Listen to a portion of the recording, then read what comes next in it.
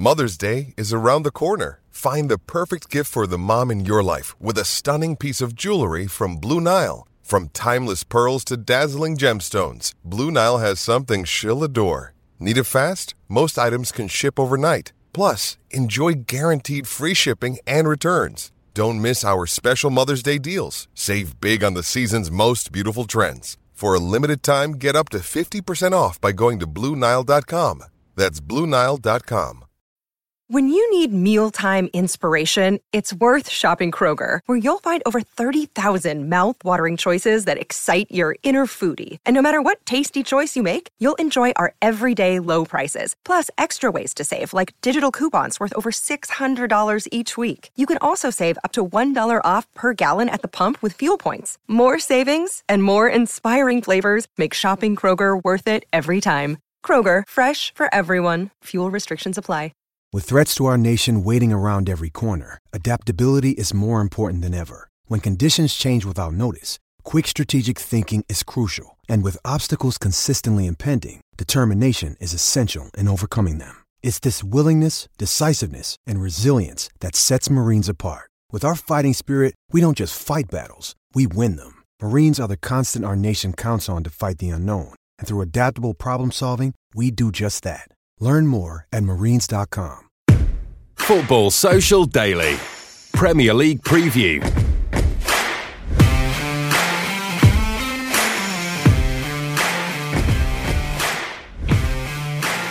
Hello and welcome to the Football Social Daily Premier League Weekend Preview Show. Another busy weekend ahead with big games and big moments around. We're going to be talking about all the Premier League fixtures, but with a particular focus on the Manchester derby with Christmas coming. Is Jesus going to grab all the headlines? No? Okay, all right. Terrible.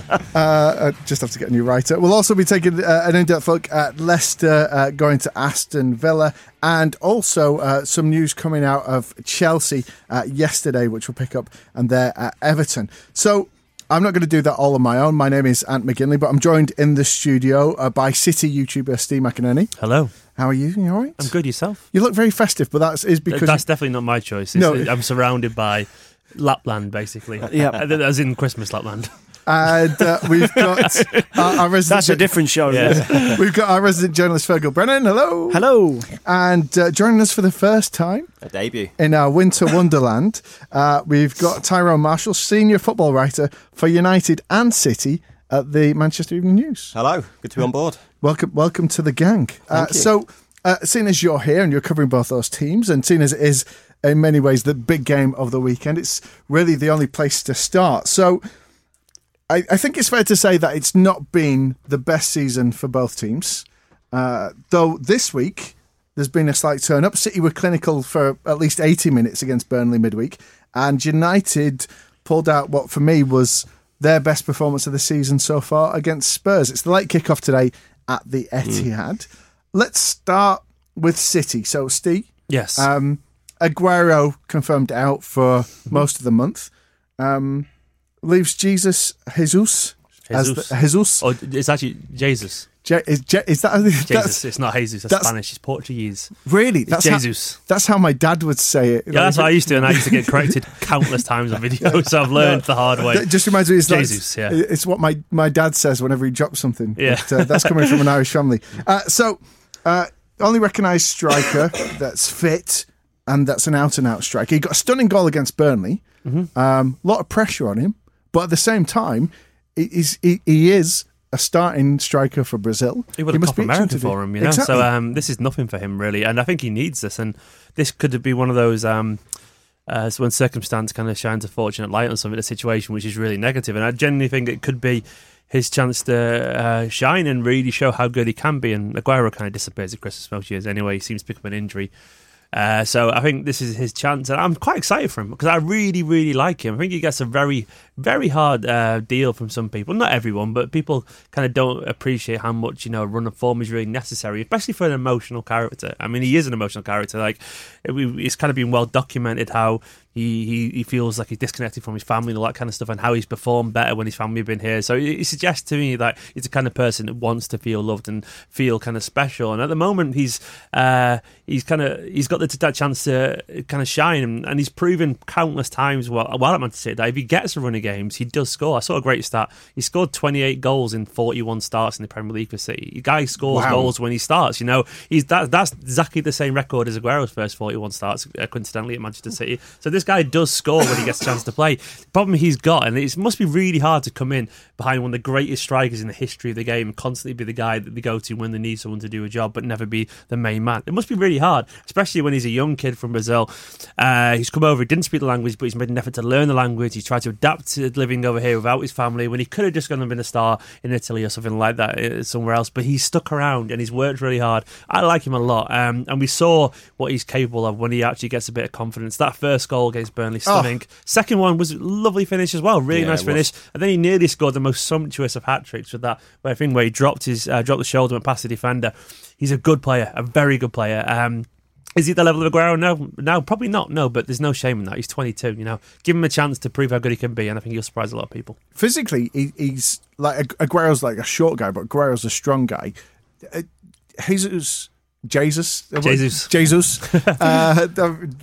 a school day. I am not an expert in Portuguese. Trust me. This is one thing I know. I should know better because I have been learning it. So he's not like, he's kind of halfway between the little guy and the big guy, because he's obviously he's got a couple of inches on Aguero, but he's not built like Aguero. He's probably got Aguero's old kind of darting pace as well. Aguero's lost a bit of that as he's got older, which is no shame in that. As one saying, he's got a bit older now. Aguero's much more. Aguero can strike a ball considerably better than Jesus can, but yeah, he's a little bit bigger. He's a little bit. I'd probably say he's a lot more comfortable with holding the ball up in general. He seems to. He has. I'd say he's got quicker feet as well. That's probably not controversial, really. He's definitely got quicker feet. He lacks maybe the composure of Aguero. He lacks obviously that. Aguero just terrifies teams. I don't know how he does it. And Aguero is obviously an incredibly instinctive finisher, like one of the greatest finishers genuinely the game has ever seen. And like, he will go down and be remembered as just a stunning finisher. And Aguero can run past people. Aguero can bounce defenders off him and all that kind of stuff. But Gabriel Jesus is a little bit different. He's more natural in terms of pressing. He's got the energy to run all day. And I don't think Aguero has quite got that. He tries, but I don't think he's got that same natural ability to do that. He can do it, but he's definitely have to work at that. He's different to Aguero, but he does share similarities at the same time. And I think he won't be able to copy everything Aguero does, but you know, once again, there's no shame in that. But he could definitely be his own man and still be just as effective in his own way. Of course, we've got to remember that there is another team playing, which is United. So, Tyrone, if you want to take on their mantle, are they going to feel the same threat that they would feel facing Aguero today?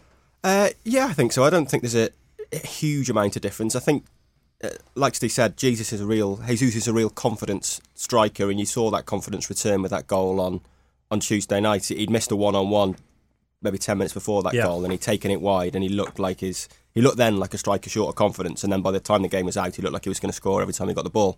So I think he'll go into the derby in that frame of mind, but I think at the end of the day, you're facing a world-class striker, aren't you? And United's strong point this season has been the defence, though, so I think they will... Although they kind of went, for want of a better phrase, balls out against Spurs this week. They did. Are they going to... I mean, it'd be a brave move to do that against City this evening. Do you think they will? Or how do you think they will, react to City, but also keep that momentum? I think the game suits them in a way, because this is a team built to play on the break. They've got very quick front line. Rashford and James will start. Who starts with them is probably the big debate. But they've got pace to burn going forward. They've got players in midfield who will look for that quick forward pass, and I think they'll see it as a game where they can really get at City and hurt City.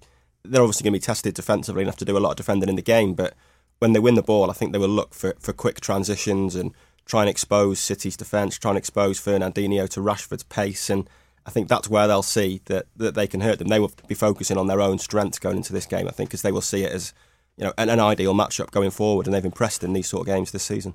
It's the first derby for a while that I'm a little bit nervous about, nailing my colours to the mast. I'm a City fan. The last few seasons, it's been a surprise when United have got a result. But just at the moment, like as I say, it's not been a great season for both teams, but they've both had a very good week, for want of a better phrase. I mean, statistically, United haven't done too bad at the Etihad, have they, Fergal? No, I mean, when you look at the numbers, United, for all the issues they've had over the last year, maybe even a little bit longer than that, they've actually got a relatively good record away at Manchester City in the derby game. They've only lost one of their last four, two wins and a draw to go alongside that. So, alongside the confidence of the Tottenham performance and getting a win against Mr. Mourinho, there's going to be a lot of positivity flowing through those players. For me, that's not what Solskjaer is going to have to manage in this game. It's about tactically. He has to get this tactically absolutely spot on. There's a lot of confidence in them. They know their record against Manchester City. They know that the fans that are going to be going across the city to the Etihad to watch the game are going to be screaming them on. That isn't going to be an issue. It's going to be tactically how Solskjaer sets up to, yes, look to contain City, but as Tyrone said, also look to benefit from the speed of James, the speed of Rashford when they do get a chance, because City are going to have more of the ball. They are going to look to create more chances than Manchester United. When the chances do fall for United, Rashford, who has been in good form, but almost a similar situation to how are we going? Jesus. I should know. Think Mrs. Brown. Mrs. Brown's boys. Just stick to Gabby. It's a not too dissimilar situation with Rashford. That's just Rashford. He's in a situation whereby actually he's going to get a couple of chances in the game. He's not going to have the amount of chances he had against Tottenham, and he played like a man possessed against Tottenham. Yeah, he's going to get maybe one, maybe two chances. He needs to show that clinical edge that United fans know he's got, but haven't seen as much of it as they would have liked to have done. That's my one fear as a City fan, is just the pace, really. City, the one place we've been susceptible so far this season, is a lot. It's in the channels. Wolves did pretty well against City, against that. Liverpool obviously exploited it really well, because we've had a lot of kind of it's been like a tombola with fullback. Everyone seemingly picked at random. I mean, it isn't, obviously, but it feels like it's a different name every week at fullback. And as a result, especially given the fact that the centre-backs keep changing as well due to circumstance, it feels like there's just a lack of cohesion sometimes, and there's always space behind the fullbacks, and Daniel James and Rashford, they will run into that space all day, and I guess I'm almost certain that will be something that Solskjaer really looks to target, and they'll probably have some success. So that's a case where they've got to be clued onto where I'm sure they will be. Guardiola knows a lot more than any of us do about football, but it will be a thing United try and do, and they probably could have success there. That's the one thing I'm genuinely concerned about, really. I think it's safe to say he knows more about football than we do, and I'm guessing you know more about him than I do. So my question to you is: best mates. Do you think he's likely to change the way he plays for United for this game, or especially with that pace? I don't think so. I mean, Guardiola's he's a mystery. We all know that. What I just want personally is I just want him to not do anything different than we did against Burnley. That was the most cohesive Manchester City in a long time. That was Manchester City of 17-18. It felt familiar. Clinical as well. It was just the system seemed to make a lot more sense. What was different for people that didn't catch that game? So far this season, it felt like basically because of the centre back problems, we've had a situation where we played Gundogan a lot, and he's been played alongside someone like Rodri a lot, and they both sat a little bit deeper, and usually associate Manchester City with having the one midfield, the number 6, and the two false 8s, and it felt at times that City's shape when they were pressing was going to more like a 4-4-2 and all that kind of stuff, with David Silva going alongside the striker and the wingers pulling back a little bit, and also Gundogan dropping a bit deeper, and we had Gundogan and Rodri often trying to kind of start the play from deep, whereas this time it was just pure Rodri at back, and he was passing it out to De Bruyne and David Silva, and you can't see I've got hand gestures going wild here, further up the pitch, and that made a massive difference to the pace that we were building up, because Rodri was being a lot more aggressive in the way he was moving the ball between the lines, to use that cliche. But it made a difference because you felt like Manchester City once again were pressing everyone further up the pitch, because you didn't have two pivots, you had just one pivot there, so you had an extra man pressing higher up. We saw David Silva, De Bruyne, Rodri all winning the ball back in their half, and that made a difference once again. And we saw just basically a team looking like a shape that they used to. And it felt like basically what we tried to do, because we've had Fernandinho in defence, a guy learning the role.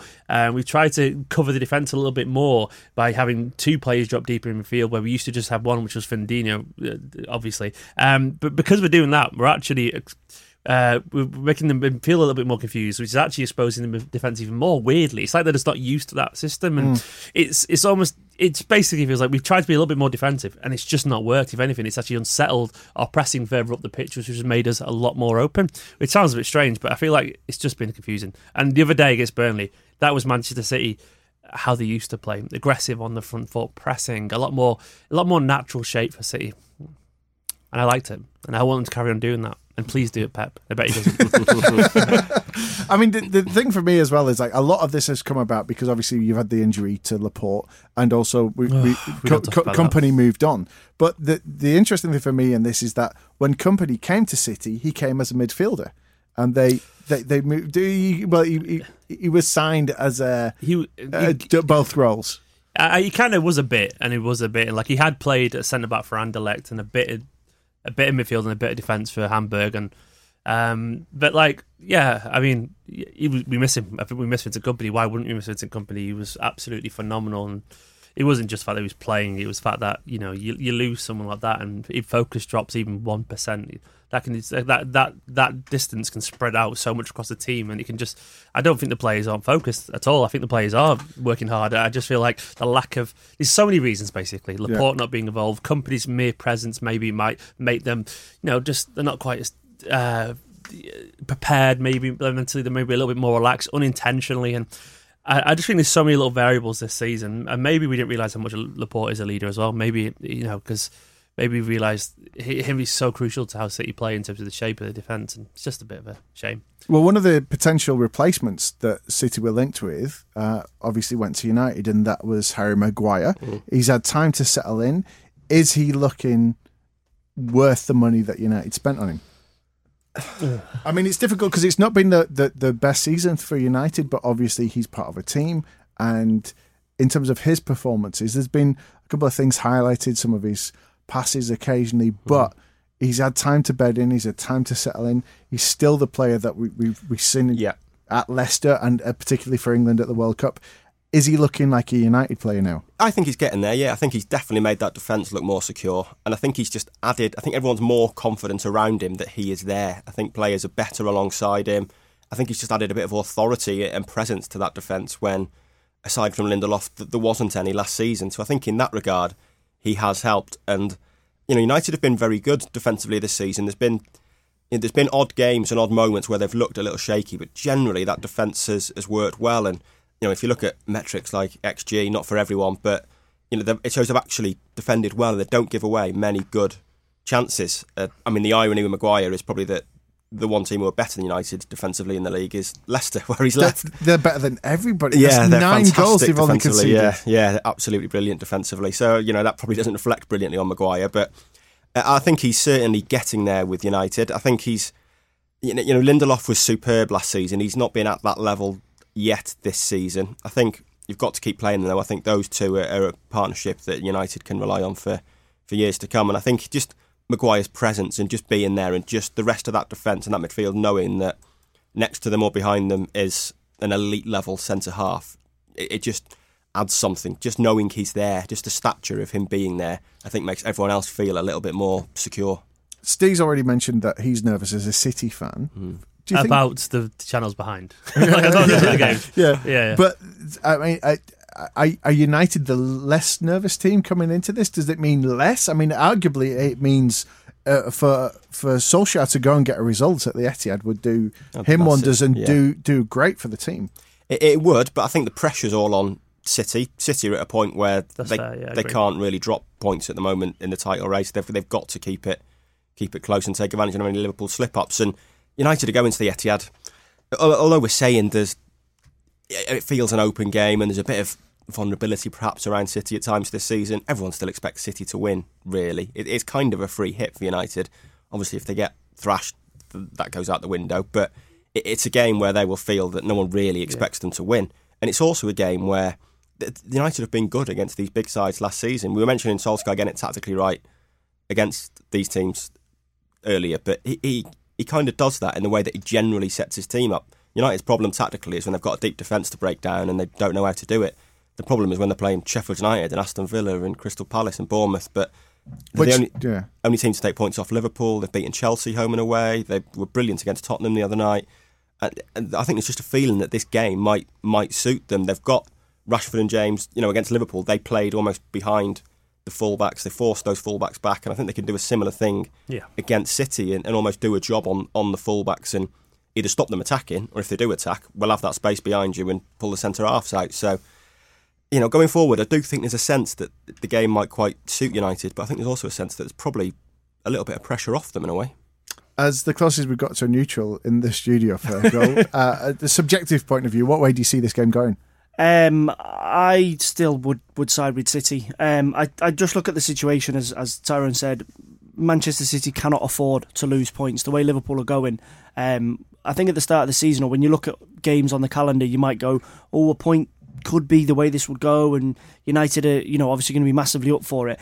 If Man City were in a different run of form, or this was a different situation, and Liverpool hadn't been so dominant so far this season, there's potential call that you could say United could draw this Manchester City could draw this because of previous results or games that are in the bag already. That isn't the case. Between now and the end of the season, Manchester City can almost afford to drop nothing because of the way Liverpool have started and the gap that's opened up. So United will give it a bash. I expect them to score. As Tyrone said, the players they've got, the pace and the attacking threat that they've got, I expect them to score. But City have got just so much quality. And there's an interesting thing that I expect Guardiola to do in the game tonight.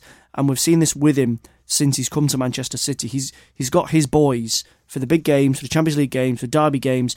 Obviously, as Steve said before, Kompany's a big one of that, and he's gone, and Aguero is obviously out injured, but he also always plays certain players in certain games. The likes of David Silva will play, Sterling will play. I quite fancy Kyle Walker to come back into the team for a game like this because he trusts them, he knows that they can deal with these situations and that they'll follow and execute the plan that he tells them to. Okay, so that's tonight at 5:30. Before we move on and look at the other games, we put a poll out earlier on the Twitter account. And what were the results of that? It was about your derby memories. We put 4 games out there, didn't we?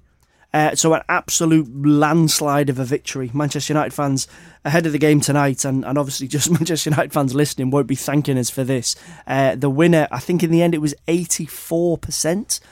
Was Manchester City's 6-1 derby victory. Steve's already laughing before he even hits the result. Beautiful. I don't think any of the other suggestions, which was the Rooney bicycle kick winner, Paul Scholes' last-minute winner at the Etihad, and I think the last one was the last main road derby where Sean Goater scored twice to win for City. All of them paled in terms of the Twitter poll to the 6-1, which was the clear winner. My favourite's not even on there. Which was your favourite then? I was at the game Vincent Kompany header in the title race with the 1-0 in April, just as City were closing in. Is that 5 games to go? Yeah, some 5 games, something like that. And the tension in the ground, then when he popped up and did his Vinny thing, and I just remember just going absolutely crazy, like limbs everywhere, genuine limbs everywhere. It was amazing. I also underrated one, just the 4-1 with Sean Wright Phillips that way. I love that game for some reason. Something about it is really satisfying. It was I remember, was it as well? Was it which was the game? Was it 3-0 when Nasri scored after about 2 minutes? Was it 3-4? No, that was just comfortable. It was just comfortable. It was weirdly comfortable. And it was really satisfying as well because for a long time, it seemed to be for about 3-4 seasons, there would always be a United winner. Like in whatever competition we played them in injury time, like 4 or 5 minutes. I remember Owen getting one in one of the cup games.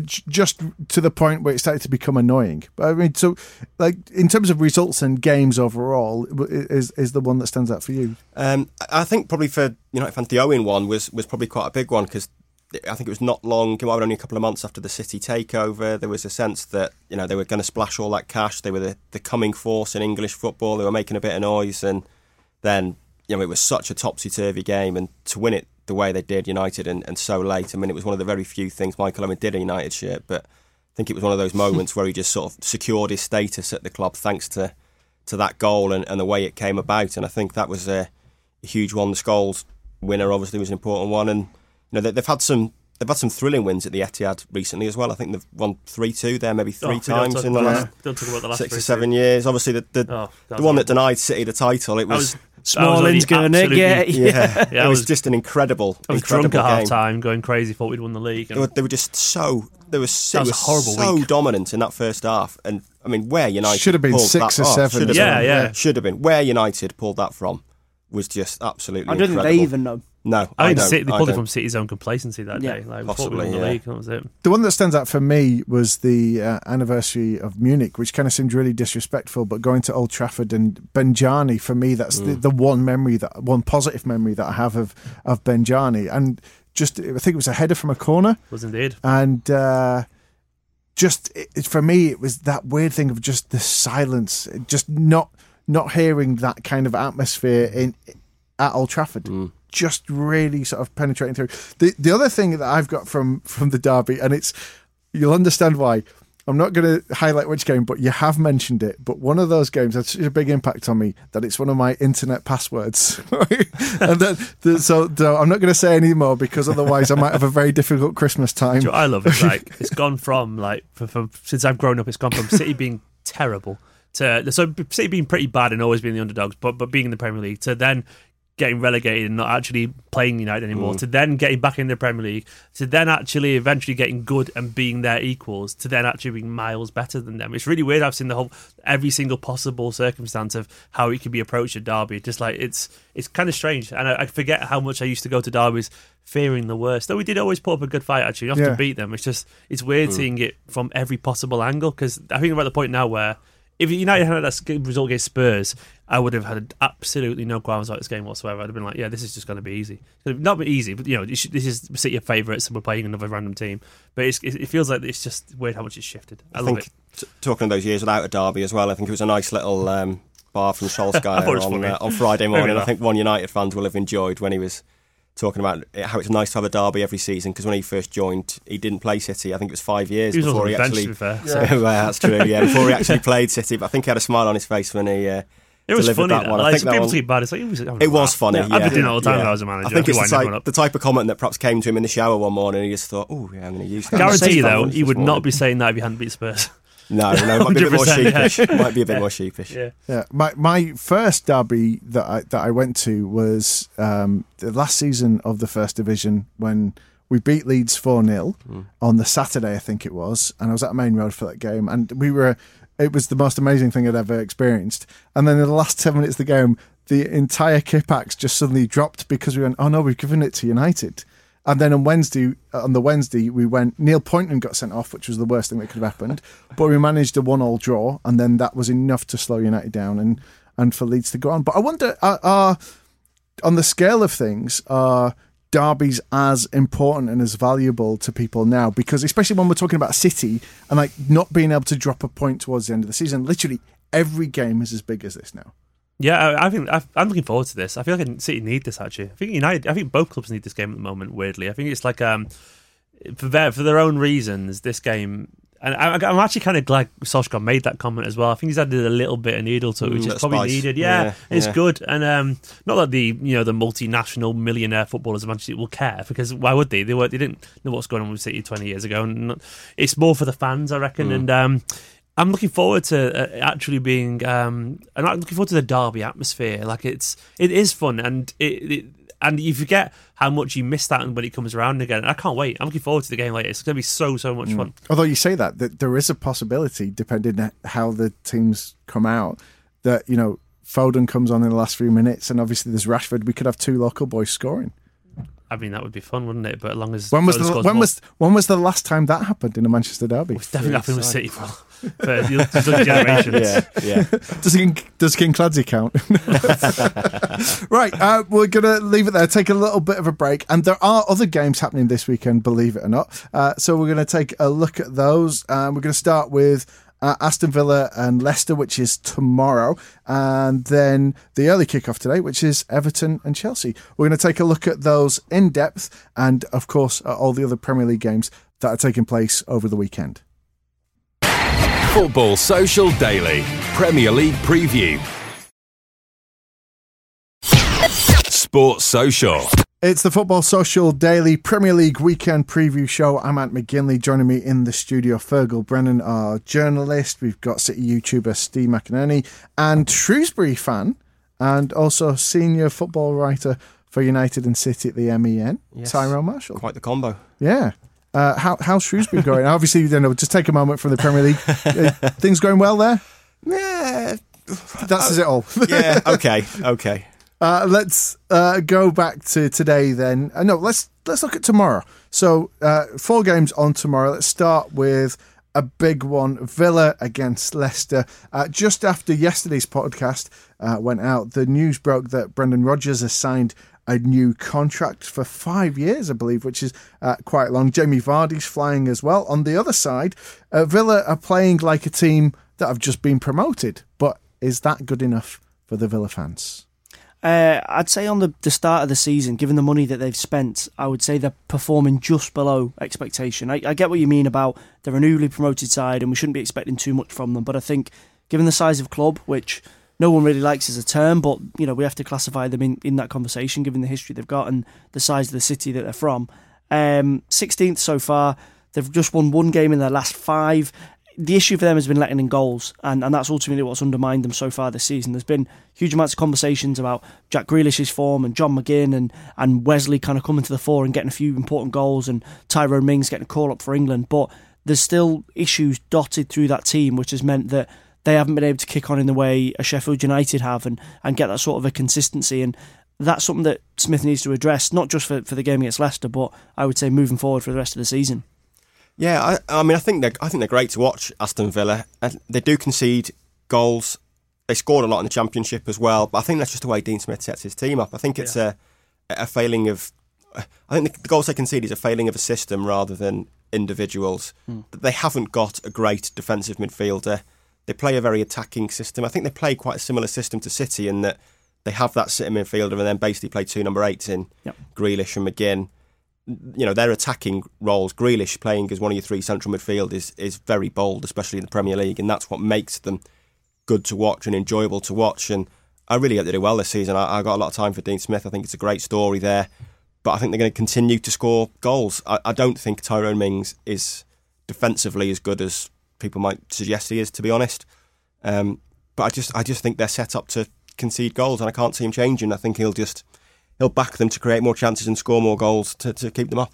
And I think that's, as you say, this idea of a defensive midfielder. They've been set in picking Grealish and McGinn, but they've changed it around behind them. Douglas Luiz, Manchester City player, Conor Hourihane, Marvelous Nakambe, who's probably got the best name in the Premier League, have all rotated in that role. But none of them really look comfortable because whilst they're not as attacking as Grealish and McGinn, they are front foot forward midfielders. He's on the left now, isn't he, Grealish a lot, to be honest, I think.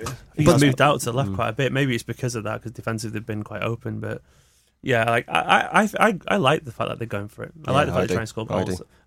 You'd rather die trying than just give up, and like I think that if we look at the results recently, they haven't been that bad, beating Newcastle, drawing at United, given the context of United is at the moment, that's not bad really. And losing to Chelsea away, that's not really that bad a result, is it? Chelsea are one of the best teams in the country, and I think they'll stay up. And I think that I know they spent a lot of money, but they had to spend money. Bear in mind as well, they also had about 8 players leaving the summer as well, so they've had a bit of a turnover hugely. And so is that down to the manager? Because I think a fear a lot of people had, particularly Villa fans, was they were worried they were going to do a Fulham, because we saw that last season. Fulham came up, almost bought a new squad, and they didn't gel. So is that down to the management? Is it down to the philosophy? What is down to management? The fact that they're performing better than Fulham were, because by this point last season, I think Fulham to do a Fulham was just the first time anyone's had happened. So people just said quite lazily, "Oh, to do a Fulham, what spent money?" Like it's like that's basically it. I mean, like loads of teams have spent money and stayed up, or loads of teams spent money and gone down. It's like. I think it was just an easy comparison because there were, in terms of recent history, a similar size club in terms of a bit of a yo-yo club and all that kind of stuff. But Villa had to spend, I think what Fulham did actually was marginalise players that got them there. Villa actually lost a lot of players who were on loan, all that kind of stuff, and they actually signed the players who were already there and things. So Villa spent. It wasn't the same way. It was just like, right, you guys, you're not good enough anymore. I think they actually bought because they had to. It was like a bit of a necessity. So, I mean, and to be honest, the players so far they've brought in have been pretty decent. So it hasn't been. I think it's fair enough, really. And I actually, I said I think they'll stay up, and I like them as a team. Now, a lot of people predicted this season it was going to be between Liverpool and City for the league, but I'm not sure a lot of people would have put Leicester City up there. Jamie Vardy's flying. As a Man City fan, are you envious of how Leicester performing, particularly their defence? Only 9 goals conceded. I saw this coming. I said at the start of the season there, my tips for challenging the top 4, and mainly because they were actually, other than City and Liverpool, since Rodgers joined at the end of last season, they were the most informed team in the league. Rodgers is a very good manager, and I didn't think they'd be above us at this stage, but I'm not surprised they're doing as well as they are, because they're a very good team with very good players all over the pitch. And it's one of those things when you go for the 11, you go, oh, he's good. Oh, he's good as well. He's good. And they've got a bunch of young players, each other's game, and a very good manager. A manager, obviously, that's signed a new contract now as well, which I'm sure we'll talk in a bit about. I'm not surprised. They've obviously got someone like Vardy, who's he's one of the players of the decade. I know, like genuinely, we're in the Jamie Vardy era in general. Like, I know that sounds crazy, but when you think about players who define the 2010s, like it's people like him and Kante, who's also at Leicester, and he's such a fantastic player that we just kind of take for granted because he's Jamie Vardy. He's this random bloke, and it's like if he was an expensive overseas import, we'd all be raving about him constantly. But then they're just so well balanced, such a good team. Maddison, Pereira, Chilwell, Soyuncu's come out of nowhere. Fantastic. He's the working man's footballer as well, Jamie Vardy, isn't he? Knocking back cans of Red Bull before a game, doing I got a great anecdote about him, actually. Yeah, vodka Skittles, that's my anecdote about him. Apparently once... I'm not sure if you know the story, but once he had this little calf injury, and they're like, he wasn't getting over it for absolutely ages. And I'm like, what's going on? So eventually, what are you eating at home? And he went, the usual stuff, blah, blah. I said, what are you drinking? He was like, vodka. And like, okay, what? And he had he was putting Skittles in vodka. That's what he's drinking. So the sugar levels in his blood were insane. Apparently, that's why you're not getting better. But that's Jimmy vodka. For those of you who haven't done that before, I mean, I used to do this all the time. Just don't put the green ones in. But he did it as in the evening, in the way that someone would have a kind of Coke or whatever. He did that. So that was his evening drink. Well, the teammates were having pasta. He was having vodka Skittles. Wow. Yeah. I mean, the trick to it is to prepare. So you put the Skittles in, leave them overnight in the freezer, and then sounds awful. It's actually, but then effectively what you're doing is you're drinking it neat afterwards. But please drink responsibly. #.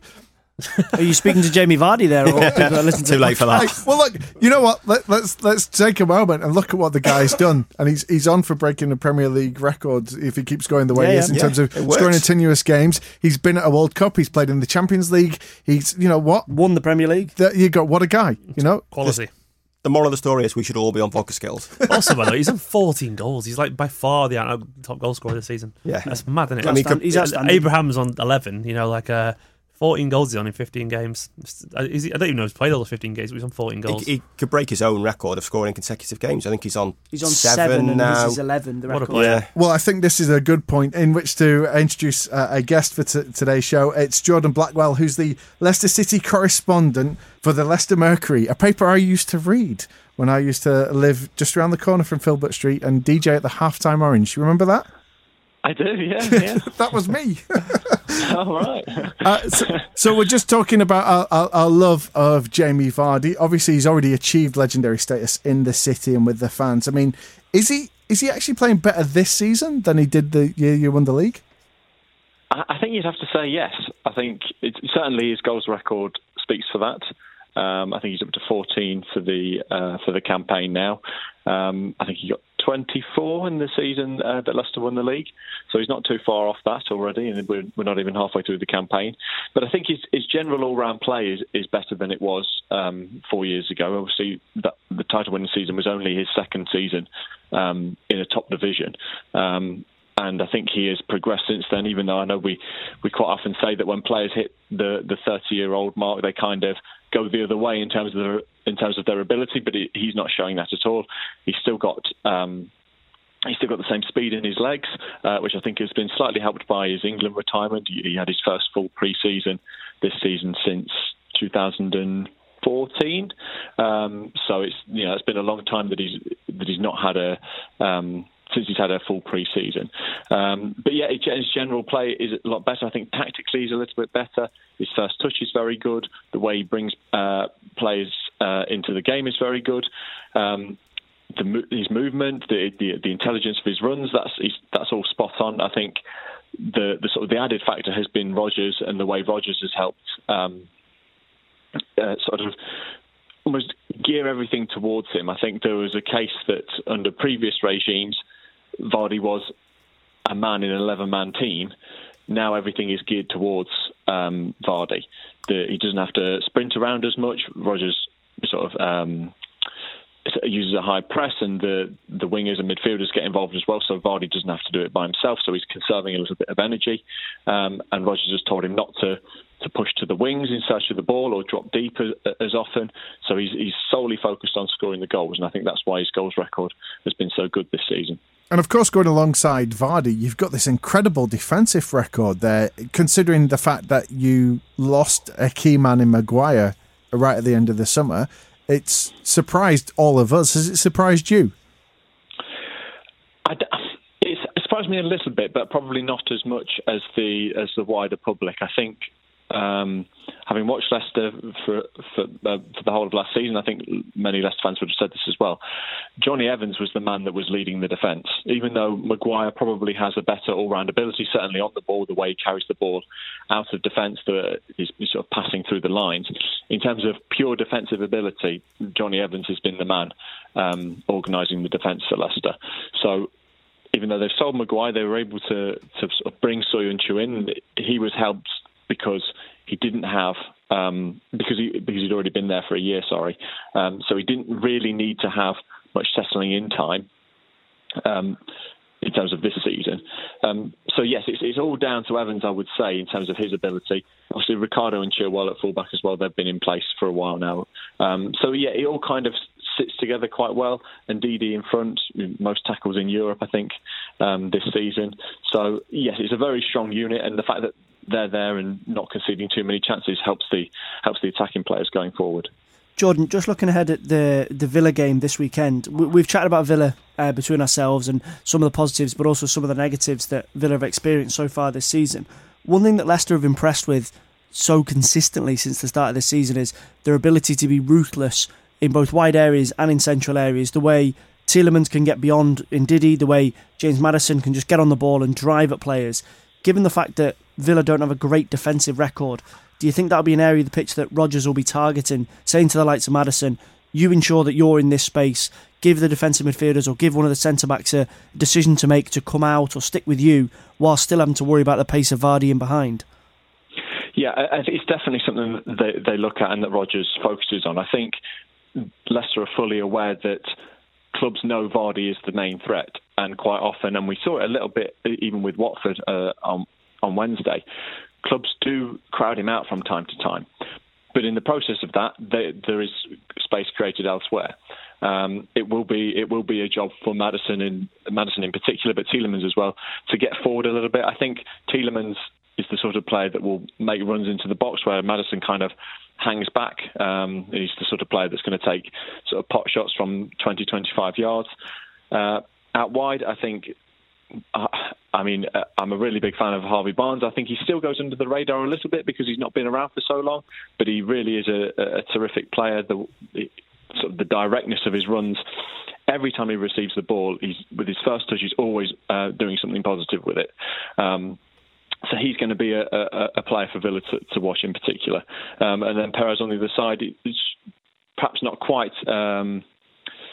producing the output that was expected of him for a £30 million signing just yet, but he has shown a few glimpses, and I think his work rate and his defensive output in terms of harassing and closing down the opposition, that's really helped Leicester in terms of winning the ball back high up the pitch to create chances for Vardy. And you must be fairly made up. A lovely early Christmas present at the news coming out yesterday about Rodgers signing that 5-year contract, which is, we were just chatting about, it's the longest contract we can remember since maybe the likes of Moyes at United or Pardew at Newcastle. Yeah, exactly. So that's a big statement. But obviously there was a lot of chat earlier in the week linking him to Arsenal. Obviously he's made a massive impact since he's come in. Are you overjoyed at this? Are you not surprised? I'm overjoyed. First of all, because he's great to deal with. But also, I think you're right, he has made such an impact in only 9 months at Leicester. I'm not too surprised that he's decided to stay at Leicester. I didn't think that there was anything really in the Arsenal links. I don't think Rodgers ever would have considered leaving. But obviously, this solidifies it.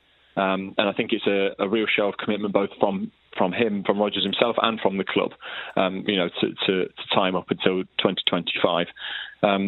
You're right, we've seen a really big impact in the 9 months, and I think Rodgers appreciates that there is so much potential at the club. Because of the age of the squad, I think most of the key players are still only around 23, so they're going to improve because they're not going to hit their peak for another maybe 3 or 4 years yet. He's only had 9 months to work with the team, so they're not playing his style of football quite as well as he would want to, even though it's got all these good results.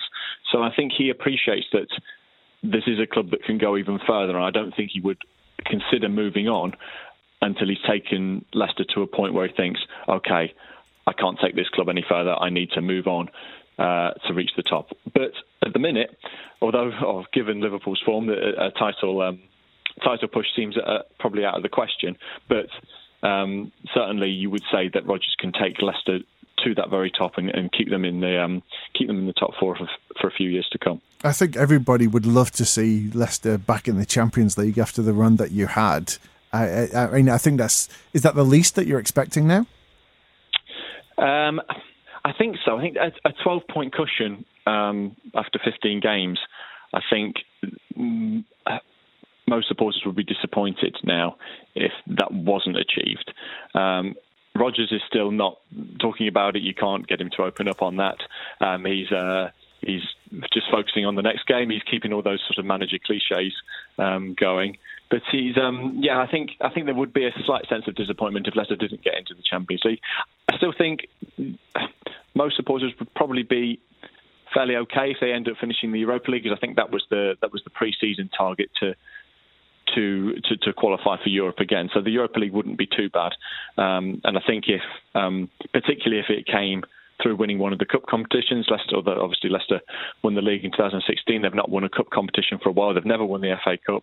Last won the League Cup in 2000. So I think, if they qualify for Europe that way, I think Leicester fans would still reflect on it as a really positive season, even if they did fall out of the top four. And your predictions for the game tomorrow? I've said 2-1 to Leicester, but I think it will be a little bit trickier than Leicester's recent games. They've obviously got this incredible run going at the minute. If they win on Sunday, that'll be a club record 8 consecutive top flight victories. But I think Villa will make it tricky for them. I think the fact that it's one of only a few Midlands derbies, I think we'll see there'll be a bit of bite to the game, and hopefully it should be a good game anyway. Jordan, thanks very much for joining us today, and it looks like you're going to have a very Merry Christmas, and hopefully we'll see you playing in the Champions League again next season. Lovely, thank you. So let's leave Leicester there and move on to the games happening today, and the early kickoff today at 12:30, Everton against Chelsea. There's been a lot about Everton this week, so let's maybe sort of shift more of the focus onto Chelsea. And interestingly, it's that time of year. We're in a studio decorated with all these Christmas decorations. Everyone gets excited about Christmas markets. And Chelsea yesterday got the green light to go back into the market in the new year. The question is, with the team that they've got, the way they've been playing, the youth that they have, do they need to sign anyone? Will they? And if so, who and where? I don't think they should. No, I don't. I mean, I think there's a couple of reasons that they shouldn't. Obviously, it depends what happens between now and January, but realistically, say they're still in a very strong position, 6 points, 8 points, 9 points clear in the top four. What are they going to achieve this season? They're not going to win the league. Excuse me. They're not going to win the Champions League. You wouldn't have thought.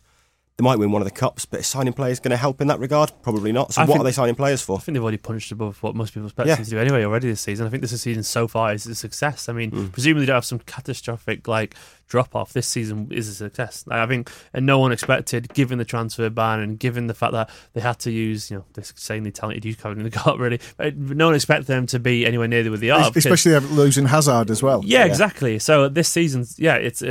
I mean, everything else would just be.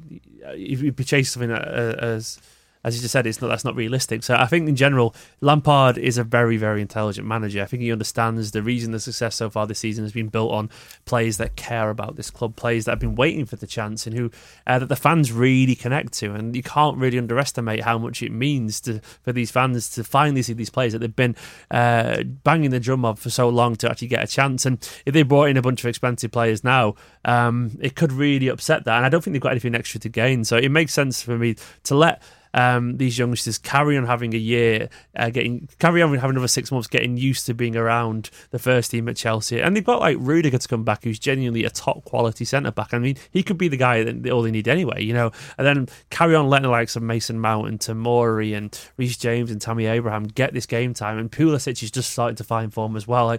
It makes no sense to me to try and upset that for very minimal gain. And also, we all know as well, transfer fee. We also know Chelsea bought nothing in the summer, really. So They brought Pulisic in, but that deal had already been done before. So the point is to spend no money, so everyone knows they've got money burning in the back pocket. So basically, anyone that they go to now in general go, well, there's a January premium, and the fact that you bought no one in the summer premium. So anyone that Chelsea go for is going to be like 40% more expensive. So it makes no sense for them to dip into the market now. They could do it, of course, and I'm sure if they feel like they've got a player they've been wanting for a long time, they'll go for it. But it doesn't need to happen. No, it doesn't need to. January is a market for the desperate, and Chelsea aren't desperate, so why get involved? Just keep your powder dry, see how the youngsters develop, and go for it in the summer. They're currently 6 points clear for a fifth as well, so the fourth, they should finish top six. It makes a lot of sense. But I think the only potential way I could see them dipping in, and Tyrone's right in terms of, you look at the transfers that tend to get made in January, it tends to be sides in the bottom half of the table looking to get the players to try and keep them in the division. And I think from Chelsea's point of view, I would agree. They don't need to make a big statemented signing, anything probably over 20 or 30 million. But in terms of the rest of the season, they're anticipating remaining in the Champions League and wanting to continue through the knockout rounds. There's the possibility of 2 cup competitions for them in the new year. I would potentially be looking to add a couple of experienced heads if they've been got on the right deal, if you can put them in a contractual situation whereby they're comfortable enough knowing that they're going to be back up to these young players, that they're comfortable playing every other week or cup competitions or stepping in and covering here and there. And there's an interesting thing as well as being able to bring players in, there's now an onus on potentially selling players. So you could be looking at someone like Olivier Giroud moving on. He's been quite clear that he's frustrated, he's not been playing a lot. Michy Batshuayi's also been linked with a move away. Abraham's been massively impressive this season, but there needs to be cover for him. There needs to be someone in place. He's had a couple of injuries in recent weeks. Giroud's come in, not exactly lit it up, and he's potentially moving on, as I mentioned. They've also had a couple of little niggling injuries in midfield. Kante struggled earlier this season. He's back to fitness now, but Kovacic is not likely. I can't think of the word that I'm trying to think of, but he does pick up injuries relatively regularly due to the style of his game. So a couple of heads put in certain positions to provide cover, but as Steve said, no need to be going out and splashing money, particularly when a side is going to chuck on probably an extra 30-40 million and just try and abuse the power that they have. One thing I will mention about Everton today is the caretaker manager, Duncan Ferguson. Big Dunk. And if anybody's going to get you to perform, it's that man. I mean, I'm terrified just saying his name. Yeah, but I mean, if you're going onto the pitch terrified of letting down your manager, then you're probably going to let down your manager. Yeah, he's crippled with fear. Yeah. He made a very good, very interesting point in his press conference, because obviously so much of the rhetoric about is, Dunk, do something crazy, get a journalist in a headlock. No, and he said, I want them to play with heart and passion, but with intelligence. And I thought that was brilliant, because it just nullified a lot of that rhetoric. Because as Tyrone says, if the players are either scared or the players are so hyped up like a kid on Christmas morning, then they're not going to be able to perform against a really, really excellent Chelsea side. They're going to struggle to match expectations in front of a loud Goodison Park. They need to use their heads. They need to use whatever 24 hours worth of training Ferguson's been able to give them and look to win a football match. He's probably calmed down now. He's 47, like he's not a kid that he was then when he you forget that was a long time ago, that kind of stuff. And I think it's just the stare he has. Yeah, the stare. He's definitely terrified. I'd still call him Mr. Ferguson. Oh yeah, definitely. But you forget he's probably got, I don't know, I presume he's got a family, all that kind of stuff. Yeah. You presume he spent a lot of time coaching the young footballers. He's probably just not quite as crazy as you want to us. I'm sure he's actually probably quite respected in a good way. I reckon he is probably quite thoughtful. I reckon he is actually probably just looking after his players. I'm basing this on absolutely nothing other than just general guesswork. You're just saying that so he doesn't get you in a headlock. Yeah, exactly, yeah. But he's been a coach for a while now, and he's got this chance not because he's an Everton legend, probably because he's actually respected there. I presume there's probably plenty of other people that I'm sure they could put there. But I reckon at home, in Goodison with him in the dugout, Everton did play pretty well for large parts of the Liverpool game. Statistically, they had the same amount of shots and goals as Liverpool and stuff, obviously, and they were probably unlucky to not get a penalty at 2-1. And I reckon they'll probably see the new manager, boom, that happens, and it could happen. I think it'd be interesting to see what sort of new manager bounce there is, because by all accounts, the players quite liked Marco Silva. And you hear that a lot of Marco Silva's clubs, that the players quite like his training sessions and quite like working under him. He's just not very good at his job, seemingly. Yeah. But then he keeps getting these jobs, and it suddenly dawned on me today, because I've been trying to work it out for a while, and a couple of weeks ago, I can't remember which game it was, but I had a debate with Niall, and I was saying, how is he still in a job? And Niall was saying, how did he get the job? And I was like, how is he still in the job? And it suddenly dawned on me when I was watching a couple of movies. Marco Silva, yeah, if he was called John Smith, he wouldn't have got these jobs. It's fair, he did pretty well at one point. It was just like he's a cool guy, so there you go. Yeah. I wonder if he's just some kind of, and obviously, I'm doing this the caveat of like, this is all in jest and not to be serious, but like I was watching Ocean's 11 and I wonder, is he just some kind of like, it's a made up character and a con man, and he's just conned all these people into getting the job because of his record and the way he's gone, it's because fair. his record isn't that great apart from one season with Olympiacos, was it? Yeah. If you're going to make up a manager, you'd call him Marco Silva, wouldn't you? So it makes a lot of sense. He's got the name, he's got the looks, yeah. He talks a good game, so you can kind of see why he gets the jobs. But charms people, he charms his way to the job. Yeah. But I don't think anyone really knows what he's about. I couldn't tell you what his. I think this could have been his. I think Everton could well be his last charm offensive in English football. Yeah. I think that's three. He doesn't have the. He was at Hull, wasn't he? Where he did well. He nearly, but he got them down. They still went down. I think he got a football. I think. Yeah, I think you said it in the podcast yesterday. You said that they got relegated well. Yeah, that's exactly what it was, and that's the way it was framed when Everton initially got him, and even when Watford got him.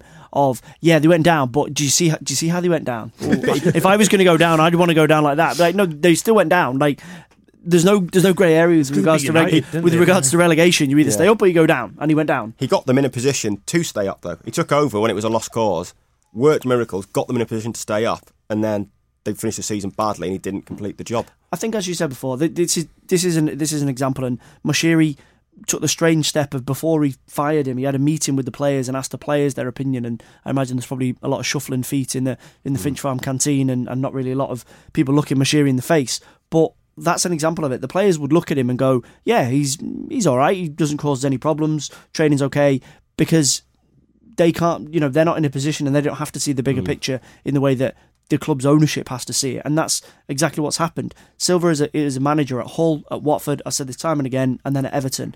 There is no plan, there is no way of playing, and that's been found out. It doesn't mean that he's an absolutely horrendous manager. I just don't think he's anything. No. I think he's like a slice of bread. He's just there. Wow, that's even more cutting him anyways. Yeah, he's just there. Let's leave that at terrible times. Let's just move a couple of yards really across to Anfield, where they're having a great time. They're at Bournemouth. Let's look at the rest of the 3 o'clock today.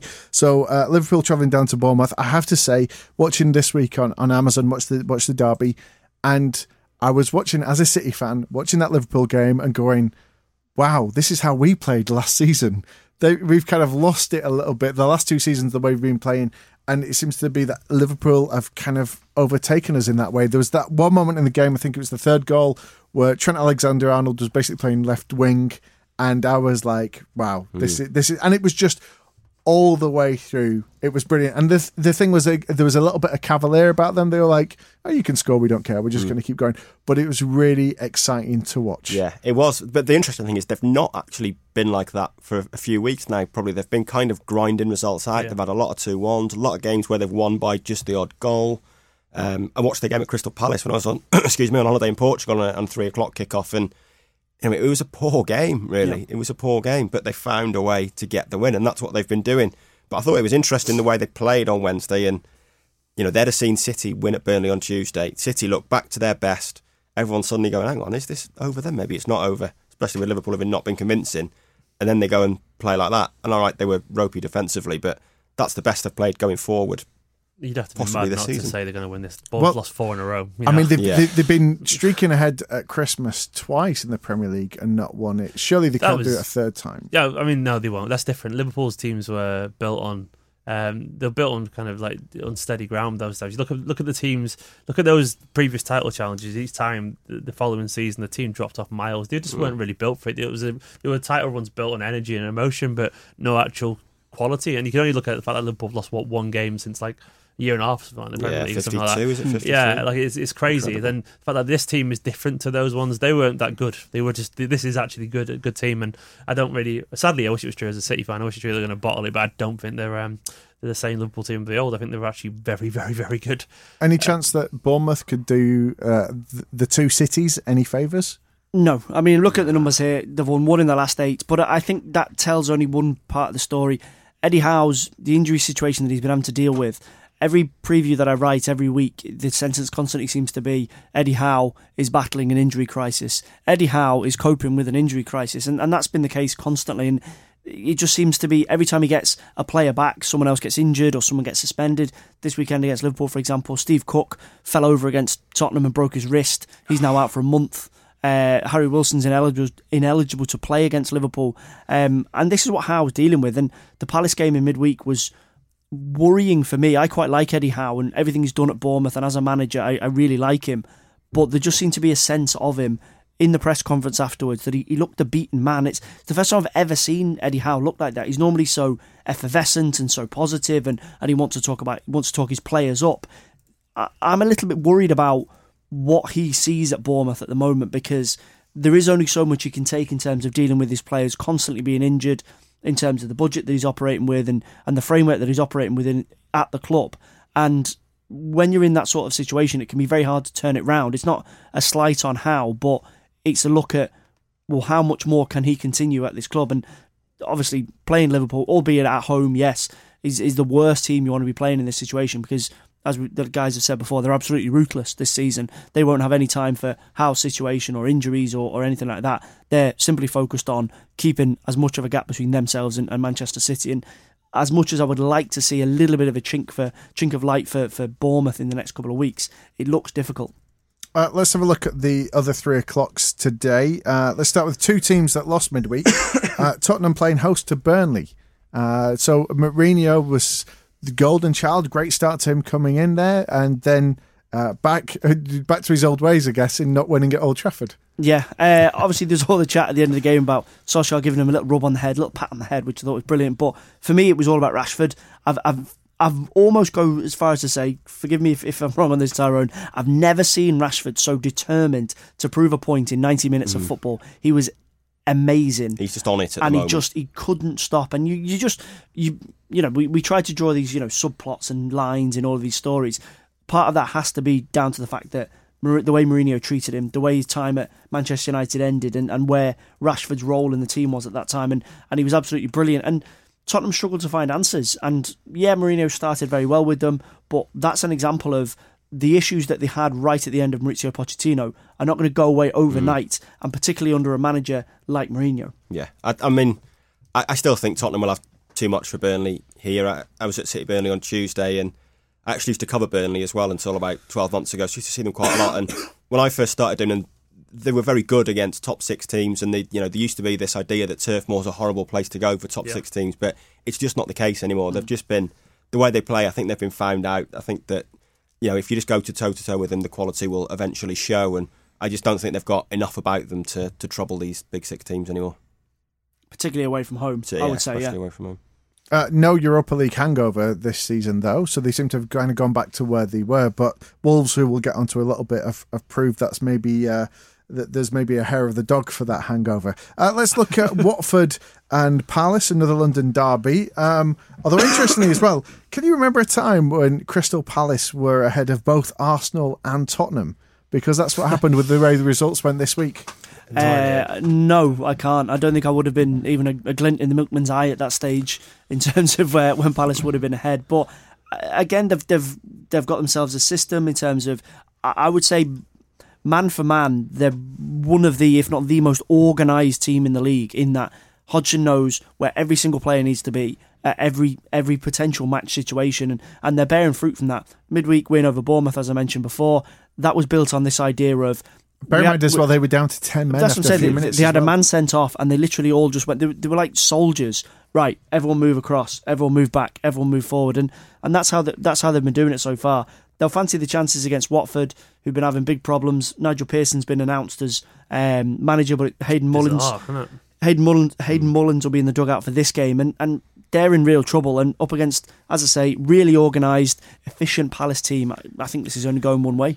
Pearson, man, where's that come from? He was sacked from a Belgian club only a few months ago, and he's not been in the Premier League since when? Was it Norwich last time he was in the Premier League? Leicester, wasn't it? Leicester, yeah. I mean, the thing is, to be fair, he did a lot with Leicester there. That a lot of the Leicester fans that I know, and obviously we spoke to Jordan, we can't get him back right now to ask him, but a lot of people credit him with building the team that Ranieri came in and ran away with. The Premier League that season. I think that'll be quite interesting. To be honest, it's an uphill battle. Yeah, it's a weird one. I mean, they've gone for just some guy who's going to come in and try and fire them up, haven't they? Basically, they've gone for that's it. They want some passion. They've gone for a PE teacher, basically. Yeah, I mean, what's the thinking that takes you in the space of 3 months from Javi Gracia to Quique Sanchez-Flores to Nigel Pearson? There is no. I mean, where's the links there? It's just a dartboard mentality. It strikes me as a championship appointment that it's a short term thing, isn't it? Of course, we're going to go down. He can bring us back up. Yeah, it'll probably just be to end the season. So. Let's look ahead to Sunday now, and first kickoff is Newcastle-Southampton. Newcastle have been doing very well recently. Yes. Have we all underestimated Steve Bruce? Well, I mean, I think the Newcastle fans might have underestimated Steve Bruce. I think a lot of their anger was probably to do with Rafa going. I mean, they're doing okay, aren't they? They're not playing spectacular football. Their wins have come when they've had barely touched the ball. I mean, I think 2-0 away at Sheffield United was great, wasn't it? It was a great win, but I think they had 25%, 28% possession, something like that. They won at Tottenham with 23% possession. They're not great to watch, but you know they've got the front three, which I know Joelinton didn't play the other night, but Sam Maximan's a exciting, if infuriating player. So I think they've got enough about them to stay up. I just think they're doing roughly what they did last season, really. And yeah, you have got to say credit to Bruce. I think he's had a very bad rep in that job. I think he's suffered by not being Rafa Benitez for the Newcastle fans, but you know he is doing a good job. They're just I wouldn't choose to watch them. Mid-table, they're only like one bad weekend away from dropping down to low. So it's so congested. It's so congested there. But yeah, I mean, fair play. I personally thought they'd probably do a little bit worse than they are. So you have to give Bruce a bit of credit. Sheffield United outperforming everybody's expectations. I love them. Great. So many people had them down as being relegation fodder straight away. I feel bad for not knowing as much about Chris Wilder as I did before. And to be honest, I didn't realise how much of a winner he is. Like I saw this interview of him somewhere. I was like, the not it wasn't non-league, but it was like the Championship Guardiola or something. I was like, what the on about? So I looked into his history. He just wins everywhere he goes. He's just a natural winner. Like every level, he's got promotions and won trophies and all that kind of stuff. And Sheffield United football is absolutely fascinating, and I love it. I love the fact that they play like a big team. Yeah. They try and exert their authority on teams. And currently sat in ninth, they're obviously got no chance of worrying about relegation. Just bold, good football. So they're at Norwich today. Timo Pukki scored again this week, but can we see Norwich doing enough to stay up? I think they've got a chance. They're a bit like Aston Villa in a way, and they play a very front foot offensive style. I think all promoted teams do, and I think it's brilliant that promoted teams are coming up and taking on the Premier League's best teams and going toe to toe with them, and it makes for a great watch. But in Norwich's case, they probably haven't got the players that Villa have to keep them in the league, and they need teams to be worse as well, don't they? They need teams to be worse than them. That's the problem they've got. And you look at the ones above them, and Everton, surely they'll get better. Surely they will do. You'd think maybe Southampton's Premier League experience might help them a little bit. Villa, probably better team than Norwich. West Ham aren't going to drop, surely. Surely not. And then you look at only really Watford. It's Watford. You think the teams above them, Burnley aren't going to fall that far. Brighton are probably going to be all right. It's going to be tough for Norwich because they might get a little bit better, but I don't think better enough to jump out of the relegation zone. Last game of the weekend is Brighton at home to Wolves. Graham Potter signing a new contract this week after that win over Arsenal. I really like Brighton. They've really impressed me. I really like Potter as a manager. I really like what he's getting out of players. I've said this before. He seems to be able to bring players in that have maybe underperformed at other clubs and get the best out of them. I think in terms of the Arsenal result was almost a blueprint of when they've been good this season, that's what they can do. They've obviously had little dips here and there, but the way they approach the game, the way that they deliberately looked at Arsenal's situation and went, there's issues here mentally, there's issues here confidence-wise, attack that, exploit that. Right from the word go, Neil Maupay, Aaron Connolly didn't give the Arsenal backline a moment's peace. And even when Torreira tried to drop in or Xhaka tried to drop in, Brighton would just overload them. They'd get midfielders forward, and they fully deserved to win. I thought towards the second half, I thought Arsenal might hold out for the draw, which is a mad thing to say at home to Brighton. But excuse me, the way that Brighton played and the way that they've set up, they were perfectly capable of winning, and I don't think Arsenal really caused them that many problems. The Lacazette goal came from a set piece. Matt Ryan was solid in goal but didn't make an enormous amount of saves, and Potter does, I would say, if there's one criticism I was making, he needs to decide if he wants to go with a back four or a back five for the remainder of the season, because he's tried to chop and change between the two. But other than that, they're performing really well of late. I think the most impressive thing is that he has changed the style of that club and changed the way they play so quickly, considering they were very dogmatic under Houghton, they were very disciplined, and he's just kind of turned them into a front foot team. And they really took the game to Arsenal. They came to Old Trafford earlier in this year and had a go, and they play football that is really good to watch, and he's achieved that in a very short space of time. What about Wolves? I mean, they've completely turned around. At the start of the season, they couldn't get a win. I think 6-7 games in, they were sort of propping up the table with Watford, and now they've managed to not only sort of pull themselves back up the table, but continue to do well in the Europa League. Are we seeing something very special happening there? Well, the fifth, aren't they? After such a slow start as well. I mean, they've only won 5 games out of 15 in the fifth, which is crazy, isn't it? It shows how kind of messed up that kind of middle of the table is. It's not like after the top there's a bit of a drop off, but they're winning games that they want to win. Basically, they need to win. You're beating teams around. They're beating the likes of Watford. They're beating like Aston Villa the other day, then Bournemouth. These are the kind of games that they want to win, and like they're just good. It feels like no one's really talked about this year, does it? I think it's because they started that slow start, and they just kind of crept up to where they are. I'm like, oh, the fifth. How did that happen? But like, obviously, very good team, and they didn't invest as much as I thought they were going to do in the summer. Actually, weirdly, but maybe it's the fact that they have started early in the season. Weirdly, at this stage of the season, it'll benefit them a bit because they're a little bit sharper because they've had a little bit longer to get into the rhythm. Maybe it's at the end of the season where they'll probably start to feel a little bit of the fatigue. But for now, they're sharp, and that's a big thing in football, isn't it? I just think the way they've approached the Europa League has taught a bit of a lesson to the likes of Burnley and other teams in other seasons where they've just picked up the same squad that finished the season 5 weeks beforehand and go and play away here and away there and get into the Europa League group stages. They've planned for this. They were confident that they were going to get there towards the back end of last season. As Steve said, they've not spent a huge amount of money. What they've done is sensible business.